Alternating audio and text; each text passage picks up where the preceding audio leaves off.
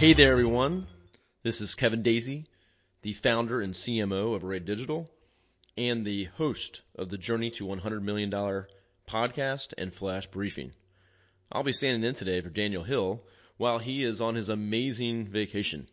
So Daniel, thanks for having me on today. A recent article featured on BBC titled, "Are Instagram Captions More Powerful Than Pictures?" The article states, with likes on the platform being hidden to users in more countries, text could pull more weight on the very visual social media behemoth. Text in posts can be funny or serious, short or sprawling, cryptic or self-deprecating. A simple Google search shows just how much people already value captions.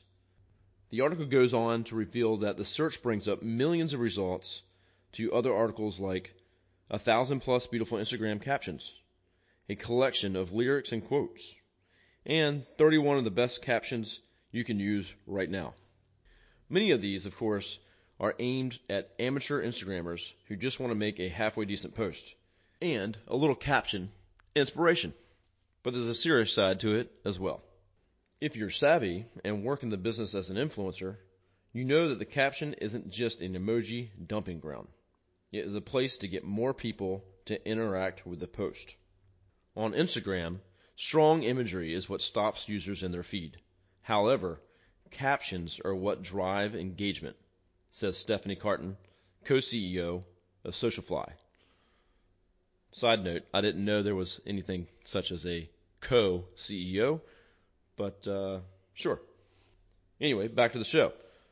Let's think about this for a second. One example comes to mind when I think about the true power of captions. The world record egg. Now, we all should know about this. Back in, I think, January 4th of 2019, the account World Record Egg posted the photo of an egg. It was a brown egg with a white background, like a stock image. This photo's caption urged viewers to like it in an effort to become the most liked image on Instagram. And it did just that. As of February 2019, the post and image had over 52 million likes. So as likes become the thing of the past on Instagram, refocus your energy, really spend some time on your captions, work on racking up those comments, and getting people to take action beyond the Instagram post itself. That's all I have today.